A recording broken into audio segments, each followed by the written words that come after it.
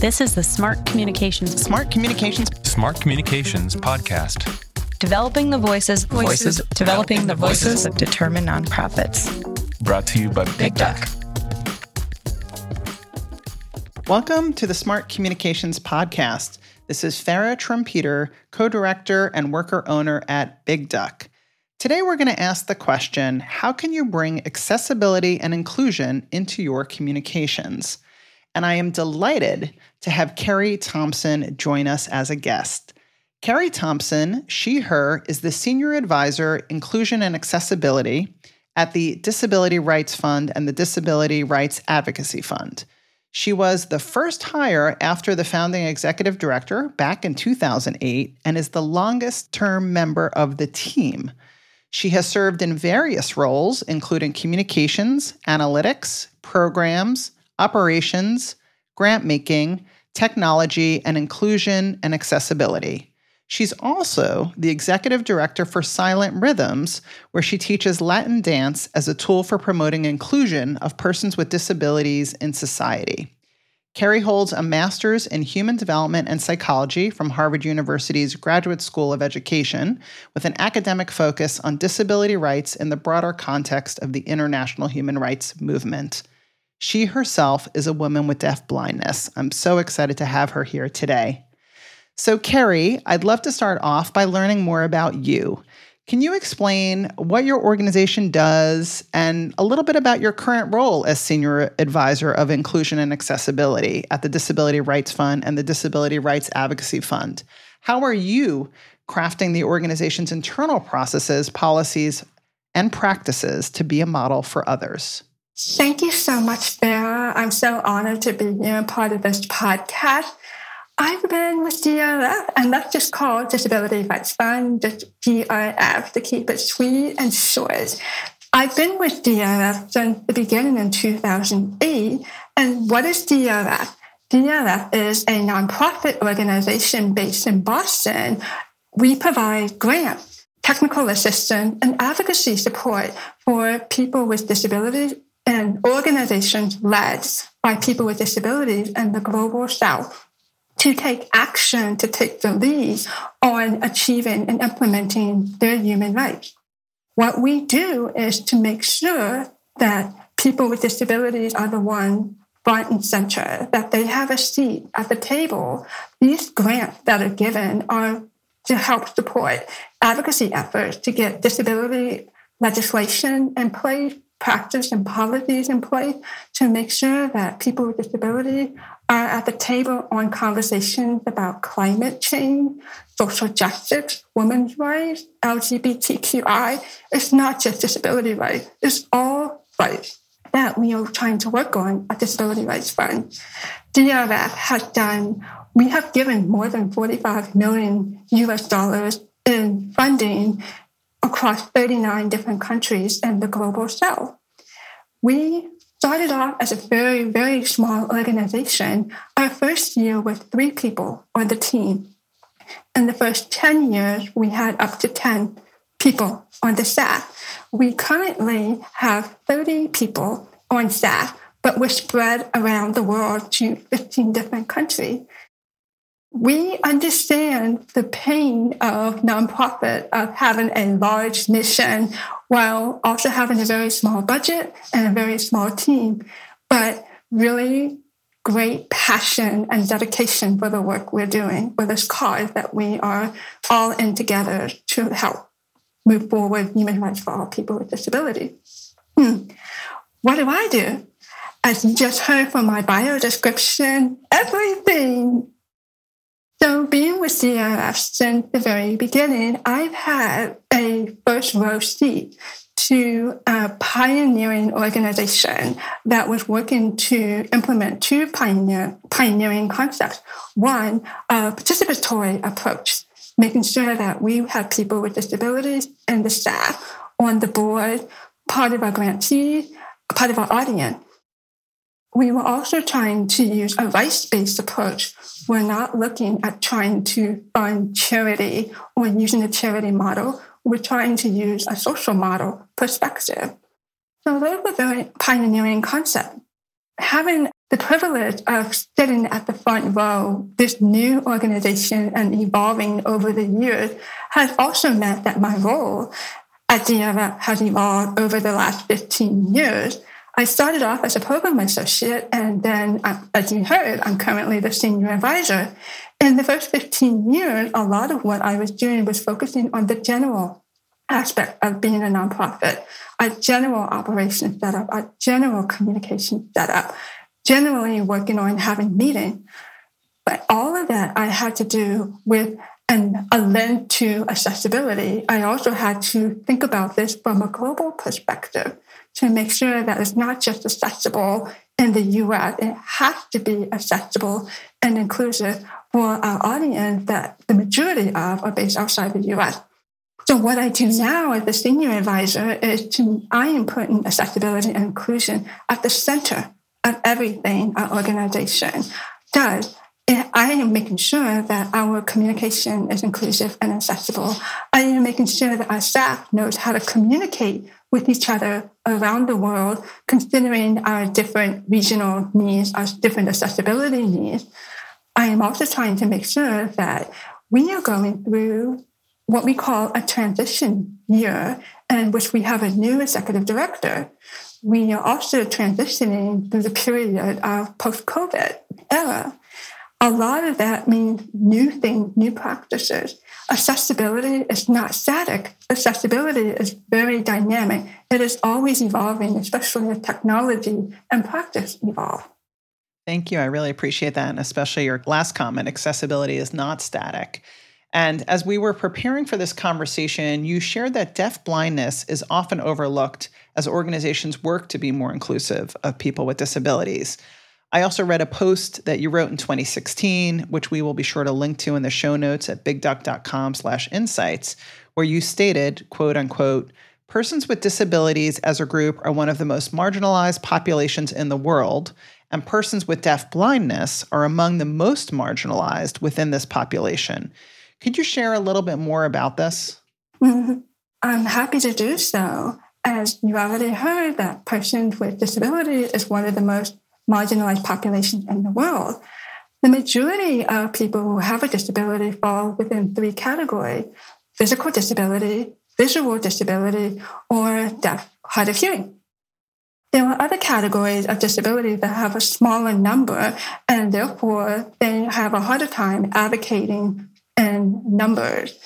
Those populations, we at Disability Rights Fund, DRF, we define a definition of what we mean by marginalized group. We already knew that people with disabilities were marginalized. The other group that were especially marginalized, even within the disability rights movement, are women with disabilities, youth with disabilities, indigenous people with disabilities, little persons with intellectual disabilities, persons with psychosocial disability, and my own disability of deafblindness. Why are they more marginalized than others? There are various reasons for that. For some, there's a stigma, especially for persons with psychosocial disability. They are marginalized by the belief and the stigma attached for people who have psychosocial disabilities, that they believe that they are possessed by the devil. So there is a cultural stigma that is very strongly attached to that disability. For persons with intellectual disability, they struggle with legal capacity and being recognized as an individual who has the right to have an access to a bank account to make decisions for themselves. Their legal capacities are taken away from them, which contributes to their marginalization, especially if they're not usually able to legally register as an organization. Persons with deafblindness have a multitude of communication barriers. Deaf organizations are not always inclusive of people with deafblindness. Blind organizations are not inclusive of people with deafblindness. We tend to fall in between the gaps for a good number of reasons. People don't know how to communicate with us. And that's not because people with deafblindness don't know how to communicate. We probably have some of the most richest way of communicating that really inspires you to think outside of the box. One example is sign language. I also use tactile American Sign Language, in which I sign into a person's hand. I also use something called protactile, and protactile is not sign language, but it is drawing a map on my back, on my shoulder, of what people are doing. Are they laughing? Are they smiling? Did someone enter the room? Does someone have a question? Is someone on their phone? I have eyes. They're just not through visual eyes. They are through people's fingers. I also use Braille. I use Braille display. So there are so many ways that I communicate, but it is a challenge when others do not know how to communicate with me. COVID was an especially challenging period because just when I need to touch to communicate, the world was saying, don't touch. And you shut off my communication. Wow, that must have been very hard. Thank you for sharing all of that. I know I'm learning so much by talking with you. I want to think a little bit now about organizations. What do you think nonprofit organizations can do to be more inclusive and accessible, both internally and externally? I'd love to hear any ideas you have, particularly as it relates to communications and marketing and being more accessible and inclusive of people with disabilities. I like to think that you need to ACT. First, you need to think about attitude. You need to change your attitude to stop thinking about people with disability as not part of your community, not part of your work, not part of being capable of being in the workforce, not interested. You need to change those attitudes. That's the first thing. Second, commitment. You need to make sure, yes, you want to make change. Once you learn how to make changes for people with disabilities to be more inclusive and accessible, you need to commit yourself to continuing this practice, not when you just first learn how to do it, continuously. You need to make sure that your team is also committed to doing this because we know nonprofits have high turnover. Accessibility knowledge should not be limited to just one or two people on your team. Everyone needs to know. The third part of this is time. Many of us may have this commitment to wanting to be more accessible and inclusive. We don't budget time for it. Send yourself a calendar invitation that says Friday at 2 p.m. Eastern Time. You are going to take the time to learn how to do something in an accessible way. You are going to learn how to make social media accessible, or you are going to figure out how to turn on that darn automatic captioning. Making the time for this is one of the best ways to go forward. Instead of making it in theory, you are trying to act. You are going to act. ACT, attitude, commitment, and time. But I know that sounds a little vague. You would like a little bit more concrete example for communication folk. Now, here are some concrete action. 1, use alternative text and image description for your website, for your email newsletters, for social media. All of the social media platforms have built-in features to allow alt text. The second way is to also turn on automatic caption for all of your meetings. At the very least, you should always have the practice of turning on automatic caption. It's free as part of all your platform. Your videos should also be captioned that you're posting on social media. The social media platforms have the ability to add caption. The next part is you need to think about accessibility as more than a job between 9 to 5. You need to think about it from 5 to 9. It needs to happen outside of your normal work hours. Real change will only happen if it's all the way. The communication team shouldn't just be posting on social media in an accessible way for the organization. Their personal profile, their personal pages should also be trying to incorporate accessibility. That's when you're going to start to see real change. Thank you for those tips. And at Big Duck, we have written some blog posts, including one, Can Your Brand Be More Accessible? By Sandy Zimmerman and Wing Say Ho. We also have a blog post by Josh Kelly, Want to Be Accessible, Don't Leave Virtual Meetings Behind. We'll link to those articles for folks looking for some more of these tips, again, in the show notes at bigduck.com/insights. Now, I know some folks who work at nonprofits struggle to get buy-in for inclusion. Do you have any recommendations for what staff can do to convince leadership or other colleagues in general, as well as just ways to push to incorporate accessibility in their diversity, equity, and inclusion plans, commitments, and other DEI activities? That's always going to be a challenge of convincing the higher up to work for all people. The first thing I think what you need to do is to convince leadership that people with disability are a big potential in many ways. They could potentially be on your staff or currently in the future. They could be potential donors. You don't realize that, but people with disabilities are also potential donors, can fund and give donations.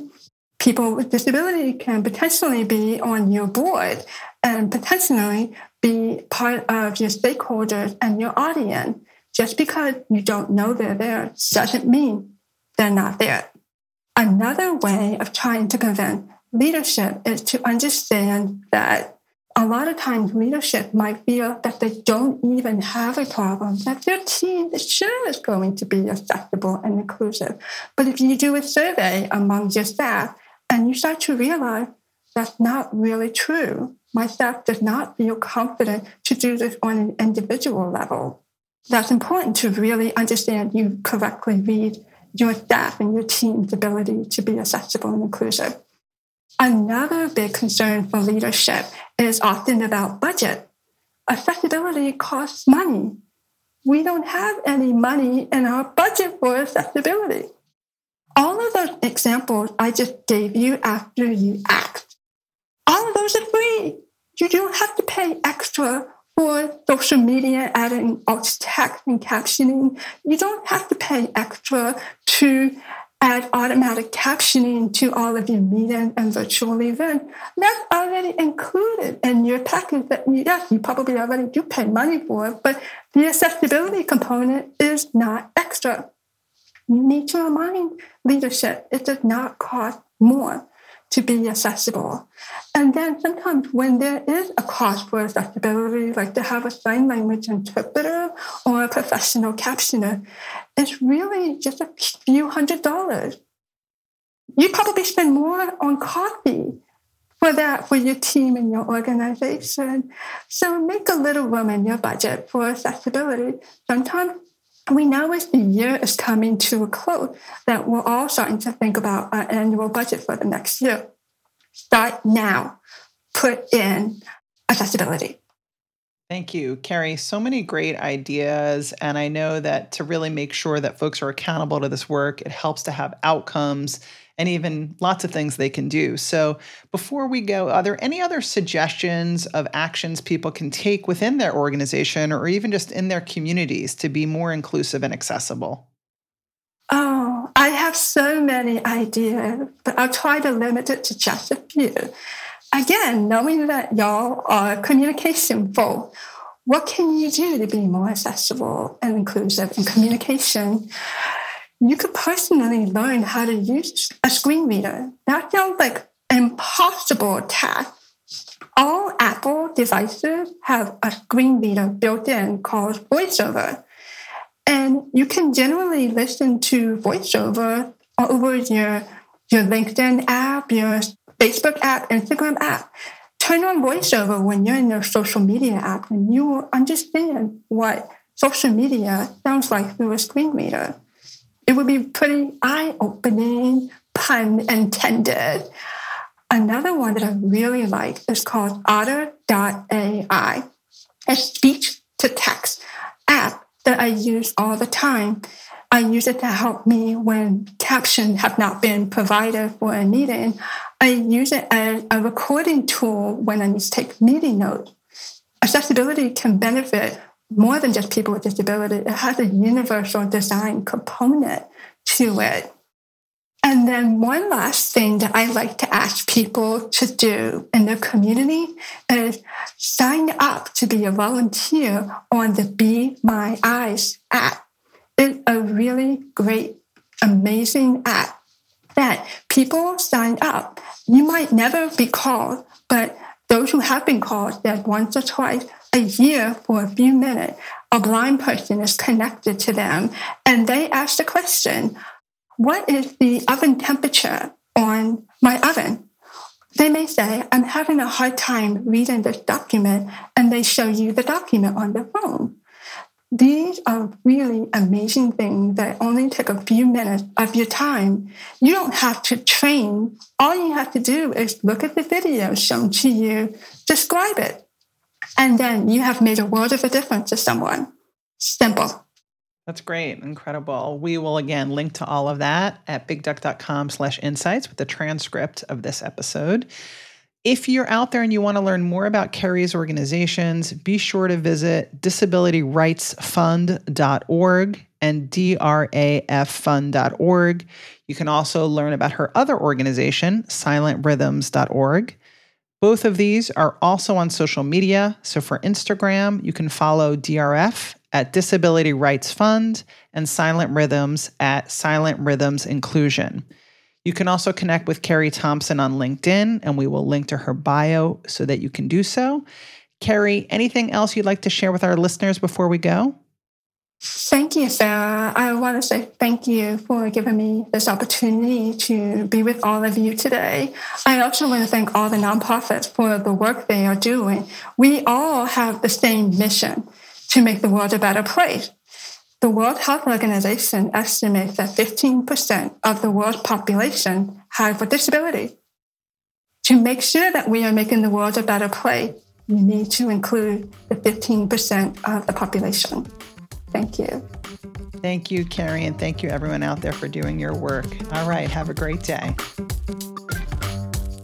Are you a fan of this podcast or Big Duck's other resources on nonprofit communications? If you are, we'd love to hear from you. Please drop us a line by writing to hello@bigduck.com to tell us what you're working on and what topics you need help with. We also welcome getting your feedback via reviews. You can review this podcast in iTunes or wherever you listen. We'd love to hear from you. This is the Smart Communications Podcast, developing the voices of determined nonprofits. Brought to you by Big Duck. Big Duck is an agency that puts smart communications in the hands of nonprofits.